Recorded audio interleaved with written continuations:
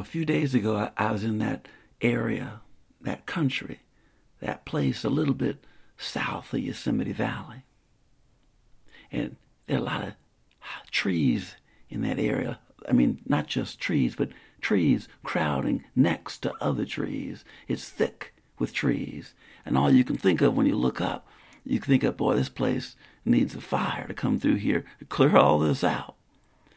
You got to be careful when you have thoughts like that. Because in '03, when I got here to Yosemite, that was the thought that I had. But in early '04, and now early I mean in the summer of '04, well, there was a fire that burned through there. And the fire went out, but sometimes it takes a while for a fire, once it gets a hold of the ground, gets a hold of all that can burn. That fire can sit around in there in these roots of these trees and sit there smoking for a long time, longer than you'd think. A fire got a right to sit around and do nothing but just burn, but that's what it'll do. And we were in that country. It was me and it was Corporal Bingham. And we were riding through it. And then I remember as I saw that black scarring on the trees on either side of the trail and off to one side, I realized, oh, this was that area that burned. And it wasn't too long ago you could still smell the smoke in the air. And there were trees that were down, and there were trees that looked like they're thinking about going down. And it was quiet, and it was still, and you could smell that taint of smoke in the air and how it made your throat feel when you breathed it in and stung your eyes too. But I wasn't all that worried because you couldn't see any flame. You couldn't see any fire. Fire seemed to have been out a long time ago, or at least days or weeks ago. But I didn't know that there was a danger from fire, even when the fire is all gone.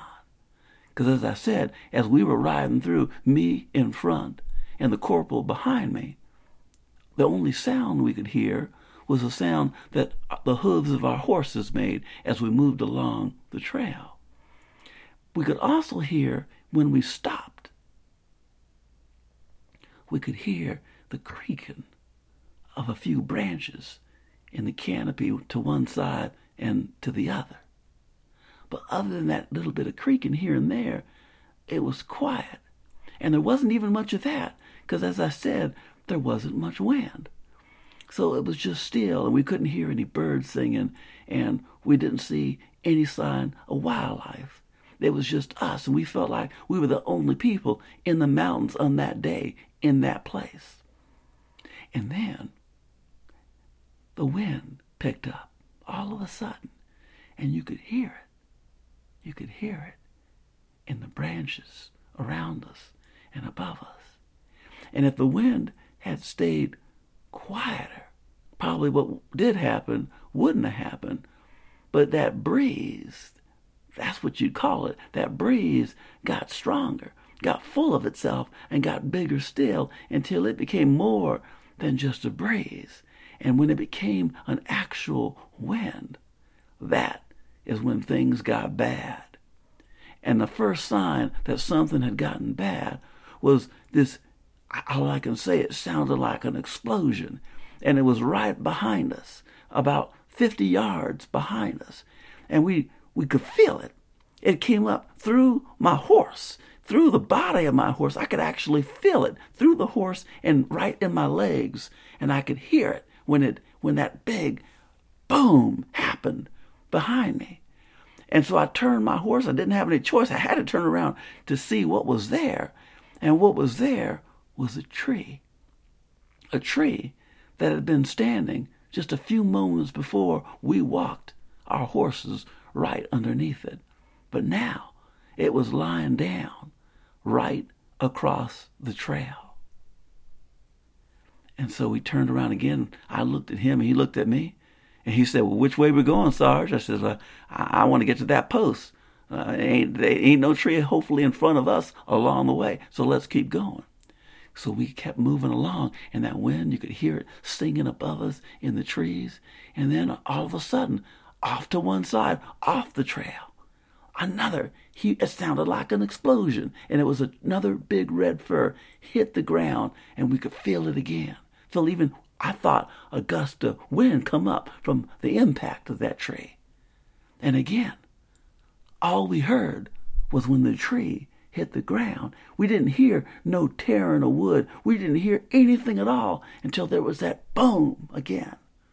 And I couldn't figure that out, because usually you cut a tree down, you can hear it splintering and tearing on itself as it makes its way down, like it's resisting what it knows is going to happen, like it's arguing with its own fate. I don't want to fall. I don't want to land here. I want to stand up tall in the blue of the sky and drink in all that sunlight and turn it into something sweet.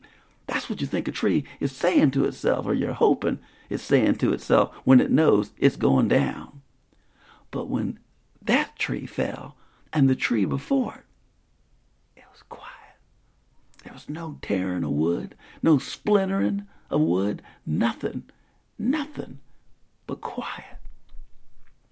So that made both of us nervous. We looked around, and we looked everywhere we looked. We saw these trees, some of them moving slightly in that little bit of breeze, and some of them not moving at all.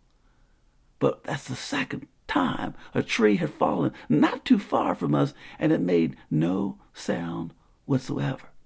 And our horses, they didn't like what we were moving into, the country we were moving into, the mood we were moving into. Sometimes places can have a mood, and the mood of this place was that death was all around us. Death was the name of that country we were riding our horses into, and we had to get through that country called death just to get sleep that night, to find a bed, a cot that night. We had to ride through the country of death itself. That's what it felt like. And so if you were to ask me, what's the country of death like? It'd say, well, it's nice and sunny. It's clear. There's a bit of a breeze, but every once in a while, there's a hammer coming down like a red fur to one side or right in front of you, because that's what happened. We actually saw this one. It went down. The wind got stronger, and we looked up. The movement caught my eye, and right in front of me was this tree. Had to be 3 feet in diameter, from one side to the other, and it come down, and it came right in the angle, right across the trail we were on, only 70 feet or so in front of us. And I could feel it again. And then it got quiet. But we heard no tearing, no splintering of wood. It just fell and made no sound. Just a breeze that was picked up and pushed out by the branches as they made their way to the earth. Now this is something. We got ourselves a mess. We got to keep going where we're going.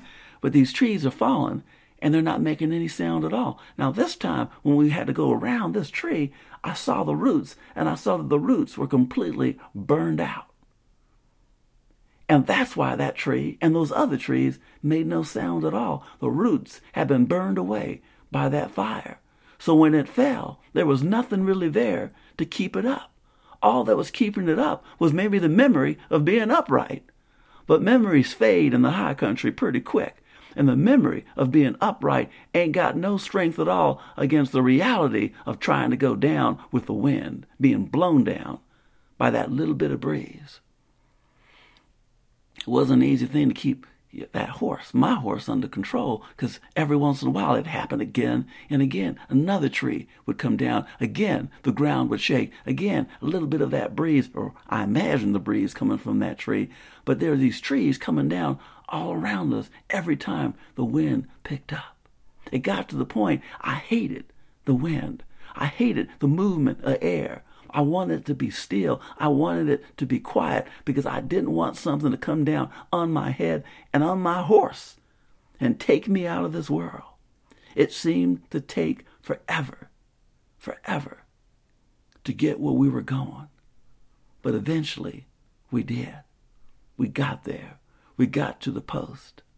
And when we got there, it was an open space near the shade of some trees, but they had not been touched by that fire. Because I noticed as we were riding through, some areas got burned pretty bad. Other areas still looked green. And so when the area around us was green, the trees were coming farther off. But when the area around us was still black, the trees were coming down too close, too close, too close. So we were there that night. And there we were lying in that cabin, trying to sleep, trying to get some rest. And every bit of patience in me was gone because I got awakened. And the corporal got awakened by the sound of a tree coming down, some tree hundreds of years old, finally pushed down by a little bit of wind. But the fire, that burned out the roots. The fire is what caused that falling. And that falling fell right into me too, because I could almost feel it every single time that happened. Now that's something. You in a place where a fire burned through a forest, and you can smell the smoke, but it's gone. You can taste it in the air, but it's gone. But the trees still remember what killed them right at the roots. And finally, they got the news. Hey, you know what? You ain't got nothing to stand up tall anymore. A breeze come up, you going down, and you going to crush whatever's in your path. Now, that's something about Yosemite. Sometimes Yosemite needs a little bit of nudging. And that little bit of nudging can take you out of this world into some place entirely different. And all it takes is a breath of wind, a movement of the air, and you may not see the sunrise on the next day. And I wrote that down too in that little patrol report. Be careful in a fire. Be careful after a fire. Be careful when a breeze picks up on a clear, sunny day. There could be some falling after that fire.